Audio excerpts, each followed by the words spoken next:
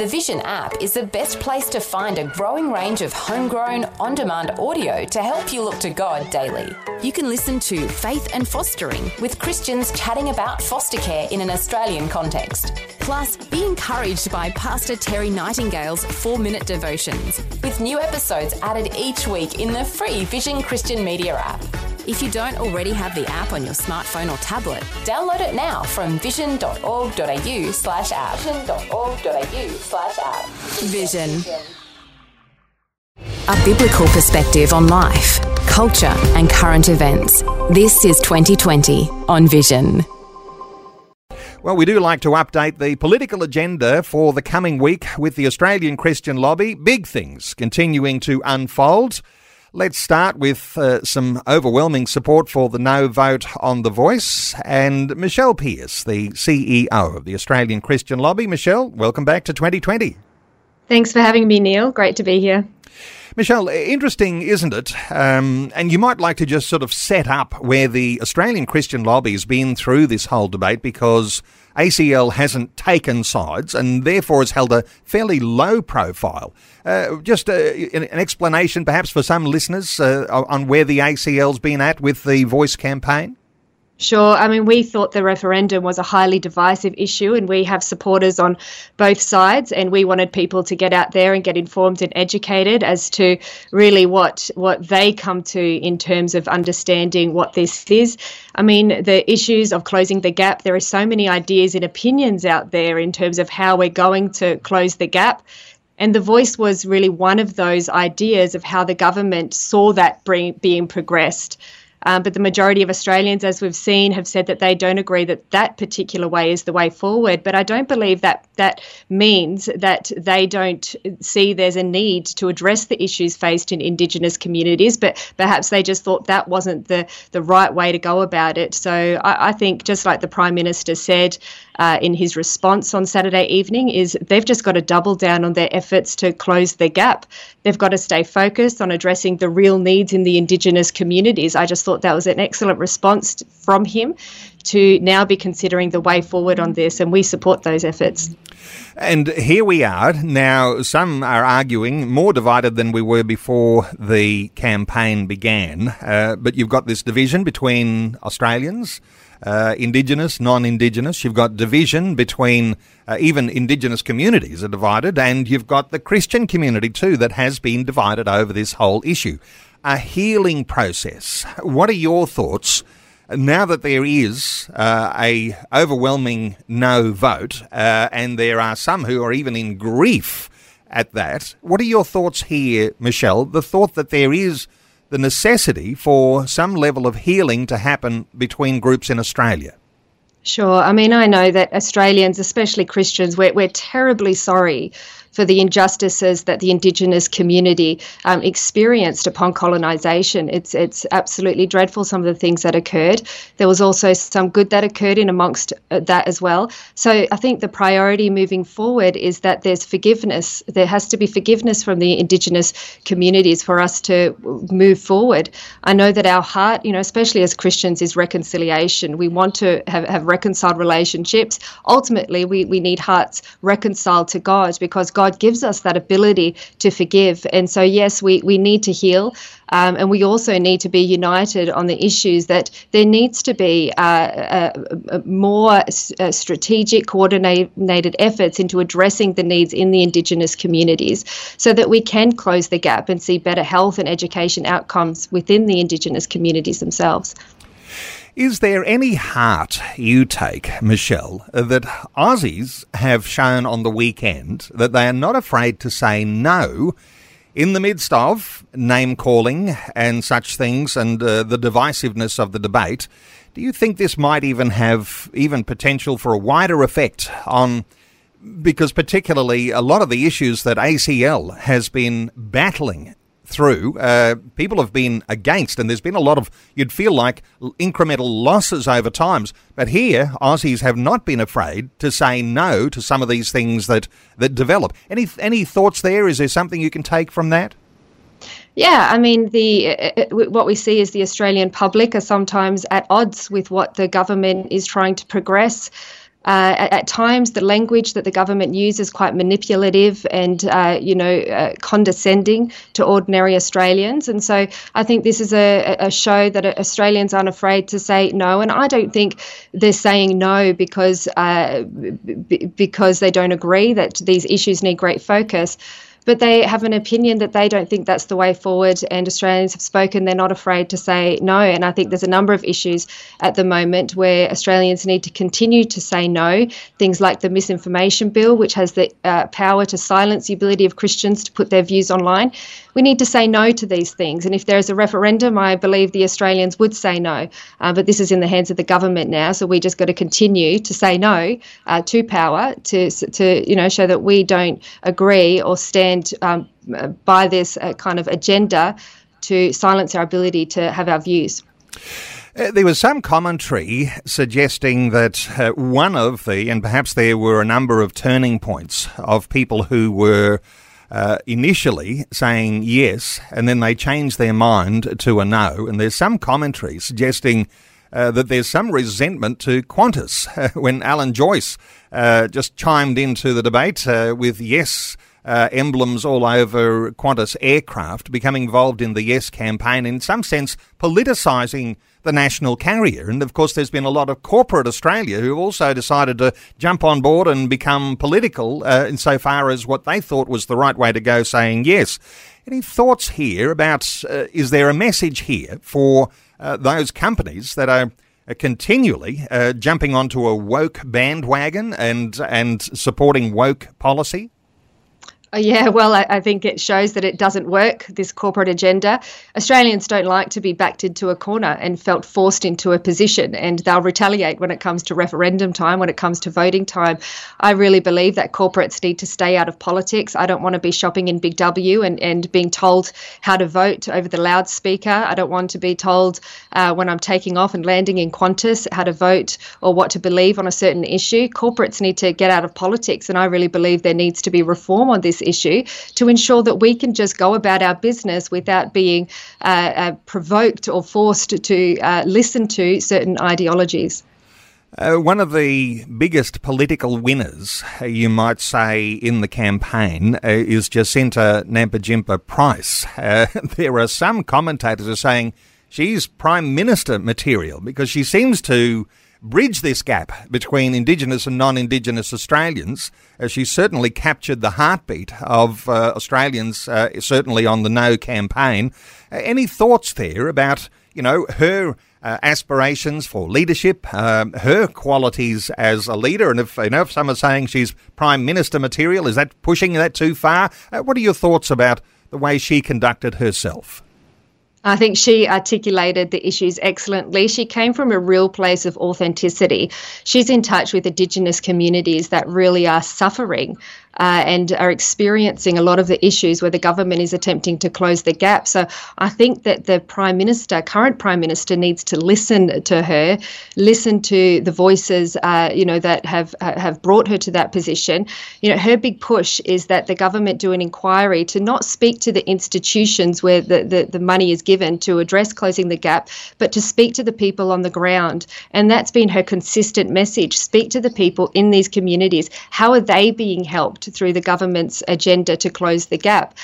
So I think that message of authenticity really resounded with the Australian public. And she, whatever her aspirations are, I think she could do anything because of that really genuine position she has with, not only Indigenous issues, but her love for the entire nation.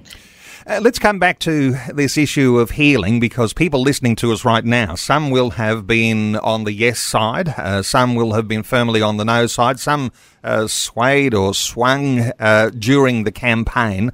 But I do know that ACL even released some points on how we might pray. In a general sense here, if as Christians who are concerned about healing rifts between Australians, rifts between Indigenous communities, rifts between Christians who are sitting beside one another in church, how are you thinking about ways that we might just bring some level of healing, or Christians participating in a healing process? It has to come from a position of humility. I think we're so quick to have opinions, but opinions aren't the answer to this. our humility and our surrender, before God, our ability just to get on our knees and cry out for our nation, that's what's going to align our heart to the right way to respond and the right way to go about this. And I know in politics, especially Australian Christian lobby, we need to have a view on this, on the issues that come before us. However, primarily, the first thing we have to do is humble ourselves before God and cry out for our nation, and then move forward with that sense of compassion. Yes, we have a depth of conviction, but it has to be with compassion in our hearts for all the people involved, and not about the taking of sides. More important than opinions is our surrender before Jesus. Let's touch the other really, really big issue that's been unfolding and continues to unfold over this past week or 10 days, and that's the situation in Israel. ACL has been, again, encouraging Christians to pray for peace in Israel, praying for the peace of Jerusalem. What are your impressions as things are standing right now, so far as the conflict?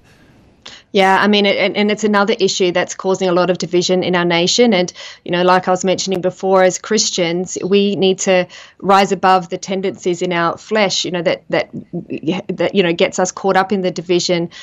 We can't be people that are filled with hate or vengeance.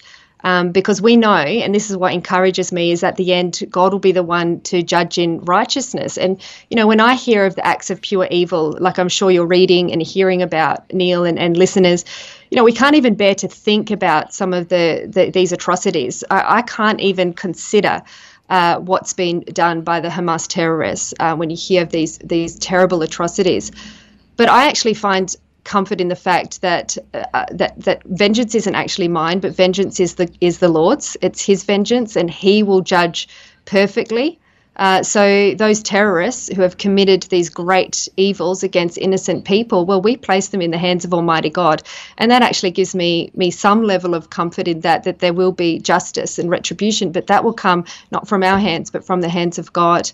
And for everyday Christian Australians who I know, as I am, feeling really heavy about the atrocities that they were reading about, we've just got to pray. We've got to pray for the innocent. We've got to pray for a swift end to the conflict. We've got to pray for Christians in the region, to be ministers of the light of Christ. We've got to pray that evil will be overcome. I think that's the right response on this. And even with divisions in our own nation, to pray for wisdom in our government, and pray that we are able to shine the light of Christ in the midst of all these divisions.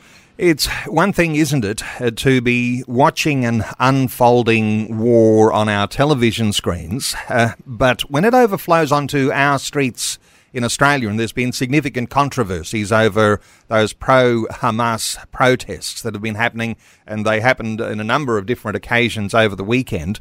Is there any thought here as to how Christians might just be processing and understanding the issues that are at hand? Any thoughts from you?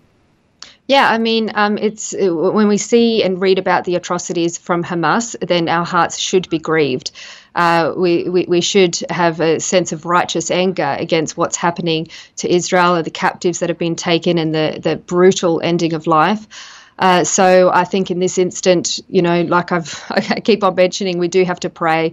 We have to stand with Israel at this time as well, who were the ones that were attacked, but to pray for both sides, that the innocent, that those that are suffering as a result of the conflict on both sides, that the innocent would be protected, that suffering would cease, and there'd be an end to this conflict.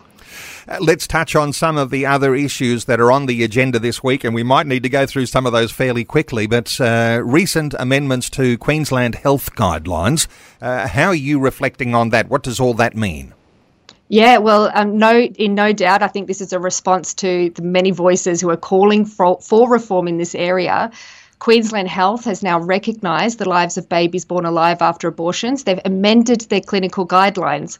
So their clinical guidelines used to say, do not provide life-sustaining treatment. I mean, when you hear that, it's just shocking. But now it says to provide care appropriate to the individual clinical circumstances and in accordance with best practice guidelines. So this means now that babies who survive abortions are going to be provided the same level of care as prematurely born babies. So this is a real step in the right direction, and we really hope that this now has effect on the bill that's before the Senate. the Human Rights Children Born Alive Protection Bill, that they'll bring this onto debate and actually mandate that every state has these sorts of guidelines to make sure that babies aren't just left to die without any care following an abortion, but they receive exactly the same care as any prematurely baby should. That's human rights, that's equality, and that's what needs to happen. And so we're calling on our supporters still to continue to write to the Prime Minister and to the senators, encouraging them to pass that bill in the Senate so we can see this around the nation. So that's on our website.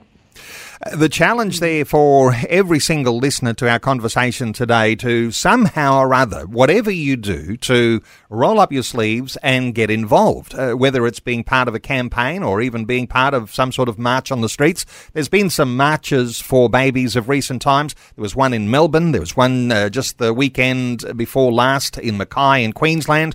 These do seem to be gaining in levels of momentum. It says something about what people are prepared to do to make their voice heard.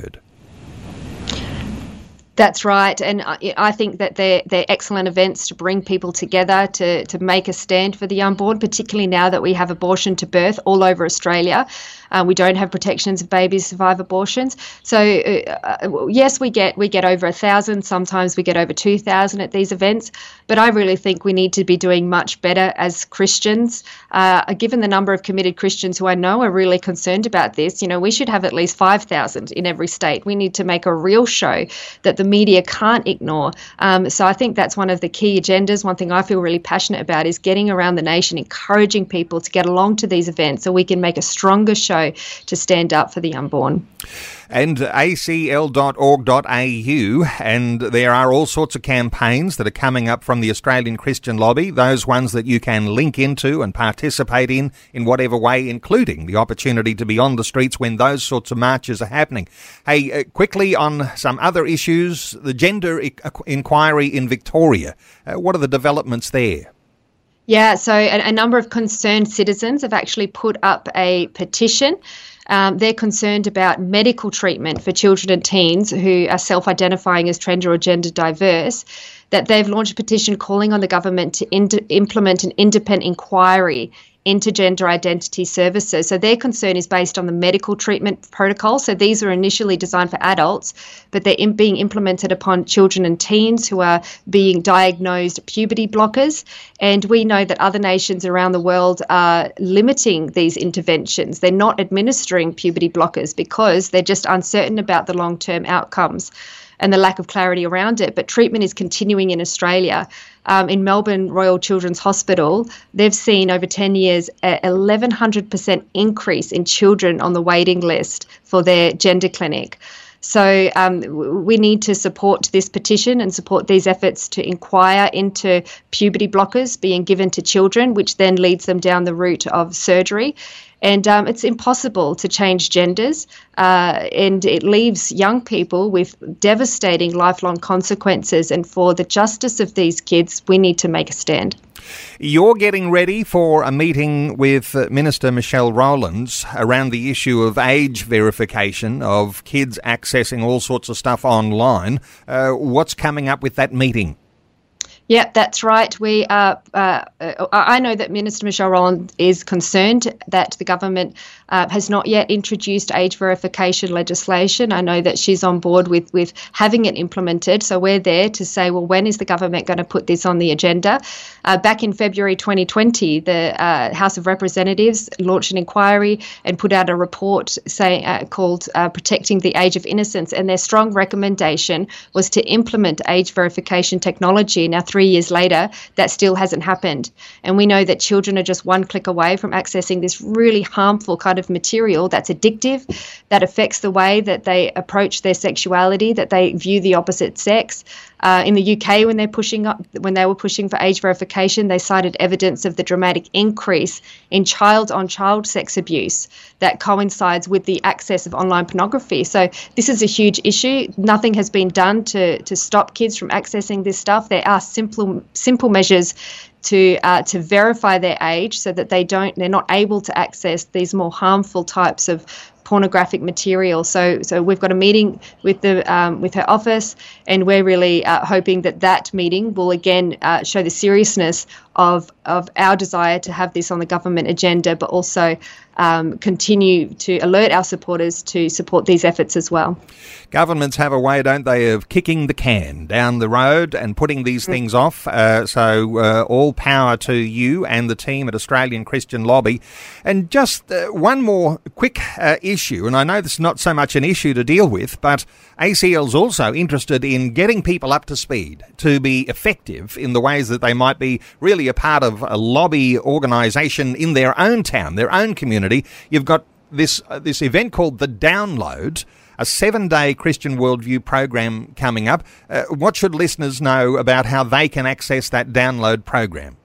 The Download is an excellent opportunity. It's aimed at young Christians, 18 to 25, and the aim is for them to be equipped with the right tools and knowledge to stand firm in their beliefs. You know, we're in the midst of a culture that are believing things that are completely opposed to biblical truths, and not only that, you know, these opposing, biblically truth views has infiltrated our school education, our universities, the corporate sector, political parties and government institutions. So it's more important than ever that young Christians are solidly grounded in this biblical worldview so that they not only know what the truth is, but they know how to respond to the culture that they'll be working within and how to influence it in a godly way. It's not just about knowing the right and wrong, it's about understanding what God's heart and intent is towards his creation. And so Download delves into this theology, but also relates that to science and history and the arts and law and politics, all the things that make up our culture. So that will be happening in January, this coming January, and it's a week course from Monday, January 22nd to Sunday, January 28th in Canberra. So we're taking applications up until the end of November. So I encourage anybody who's interested, if you're a parent listening to this, if you're a young person, if you're a church leader, please get this out there. This will change the lives of your young adults. Go to download.org.au for more information. It's an incredible course. Well, download.org.au, and you can connect with the Australian Christian Lobby, find out what sort of campaigns they're running, acl.org.au.